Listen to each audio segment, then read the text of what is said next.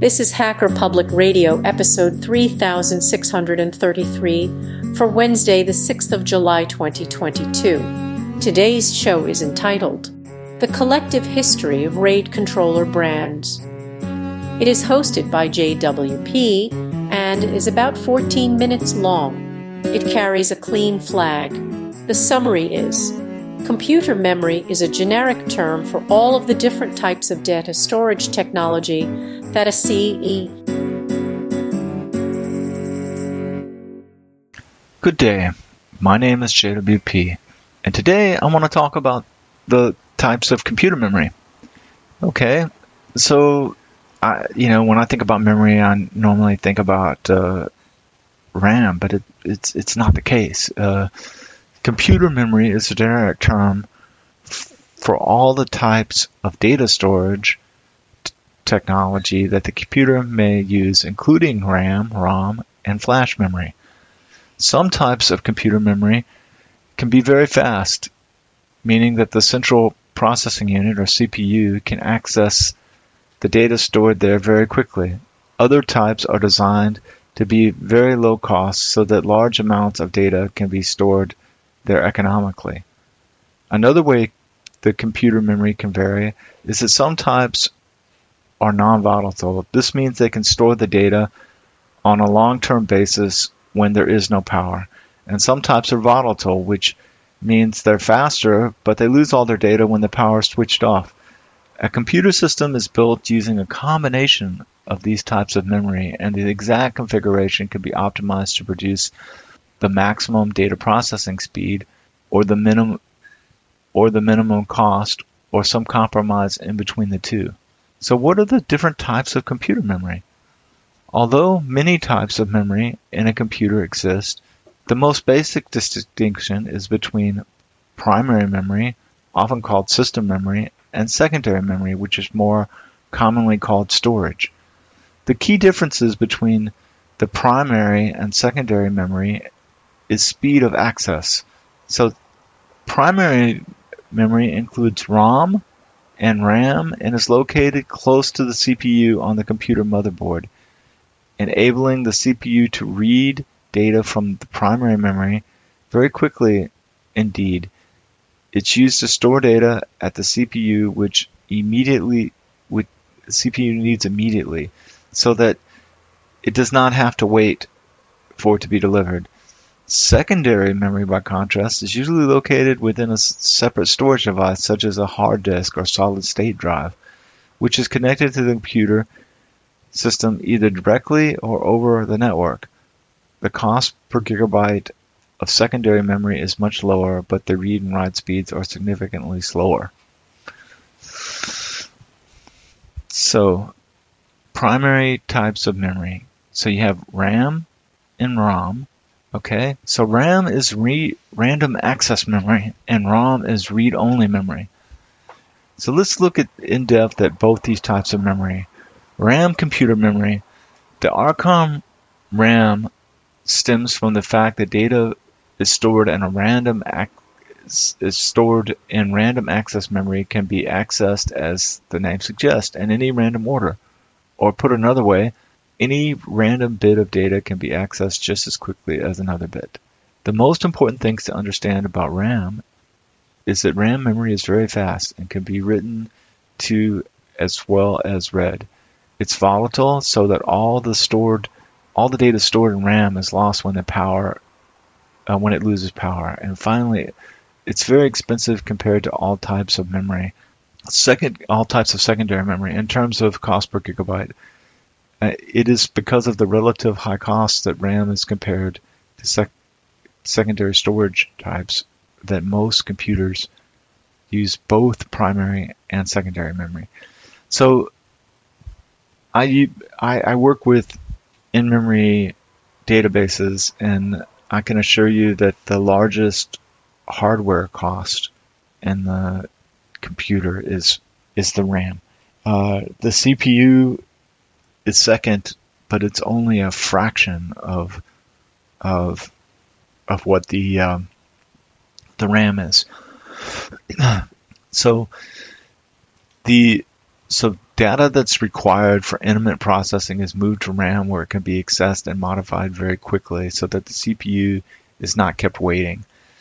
And this is why the in-memory database is so great, is that you can do analytical stuff, or you can do queries, and it's just really, really fast.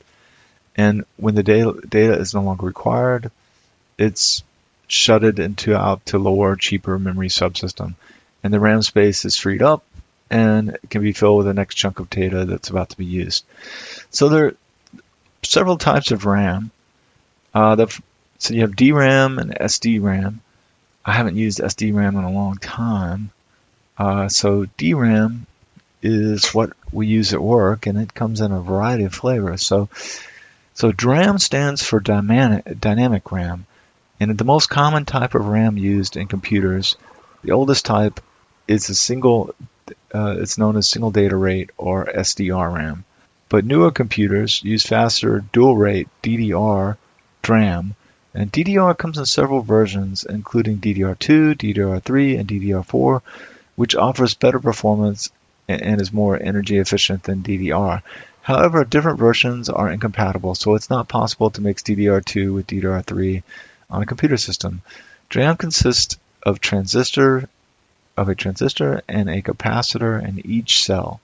Okay, so the other type is SRAM, which stands for static RAM, and it's a particular type of RAM which is faster than DRAM but more expensive and bulkier, having 6 transistors for each cell. For those reasons, SRAM is generally used as a data cache within a CPU itself, or as RAM in a very high-end computer systems. A small SRAM cache of most of the immediately needed data can result in significant speed improvements. Okay, the key differences between DRAM, SRAM, is that SRAM is much faster than DRAM, and these perhaps 2 or 3 times faster, but it's more expensive and bulkier. SRAM is usually available in megabytes, whereas DRAM is purchased in gigabytes. DRAM uses more energy than SRAM because it needs to be refreshed to maintain data integrity, while SRAM, though volatile, does not need constant refreshing when it's powered up. So let's move on to ROM computer memory. ROM stands for read-only memory, and the name stems from the fact that while data can be read from this type of computer memory, data cannot normally be written to it. It's a very fast type of computer memory, which is usually located close to the CPU on the motherboard. ROM is a type of non-volatile memory, which means the data stored in the ROM persists even the memory when it receives no power. For example, the computer is shut off. In that sense, it's similar to secondary memory, which is used for long-term storage. When the computer is turned on, the CPU can begin reading information stored on ROM without the need for drivers or other complex software to communicate with it. The ROM usually contains a bootstrap code, which is a basic set of instructions that the computer needs to carry out to become aware of the operating system stored in the secondary memory, and to load parts of the operating system into the primary memory so they can stand up and be ready to use. ROM is used in simpler electronic devices to store firmware which runs the device when the device is switched on. And there's some types of ROM. So you have PROM, which stands for programmable read memory only, and it's different from true ROM in that a ROM is programmed, the data is written to it during the manufacturing process. A PROM is manufactured in empty state and then programmed later on a PROM programmer or burner. And then you have an EPROM. And EPROM stands for Erasable Programmable Read-Only Memory. As the name suggests, the data stored in an EPROM can be erased and the EPROM can be programmed again. Erasing an EPROM involves removing it from the computer and exposing it to ultraviolet light before reburning it.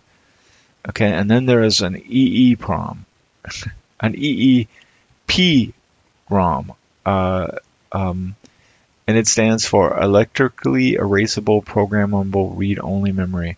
And the distinction between an EPROM and an EEPROM ROM is rather it can be erased and written to by the computer system and it's installed in, and that the EEPROM is not strictly read-only. However, in many cases the write process is slow, so it's normally only done to update program code, such as firmware BIOS code, on the occasional basis. Confusionally, NAND flash memory, such as that found on USB sticks and solid-state drives, is a type of EEROM, but NAND flash is considered to be secondary memory. So, secondary memory types. So we have hard disk, and we have SSDs, and we have optical, like a CD or DVD drive. We have tape drives. Secondary memory also includes storage arrays, including 3D NAND flash arrays connected over a storage area network, or SAN. Storage devices which may be connected over a conventional network are known as network-attached storage, or NAS. Arguably, cloud storage can also be called secondary memory. So the differences between RAM and ROM. A ROM is non-volatile, it's fast to read, it's usually used in small quantities, it cannot be written too quickly, it's used to store boot instructions or firmware, it's relatively expensive per megabyte stored compared to RAM. And what is RAM? RAM is volatile, it's fast to read and write, it's used as a primary system to store data, including program code that the CPU needs to access immediately.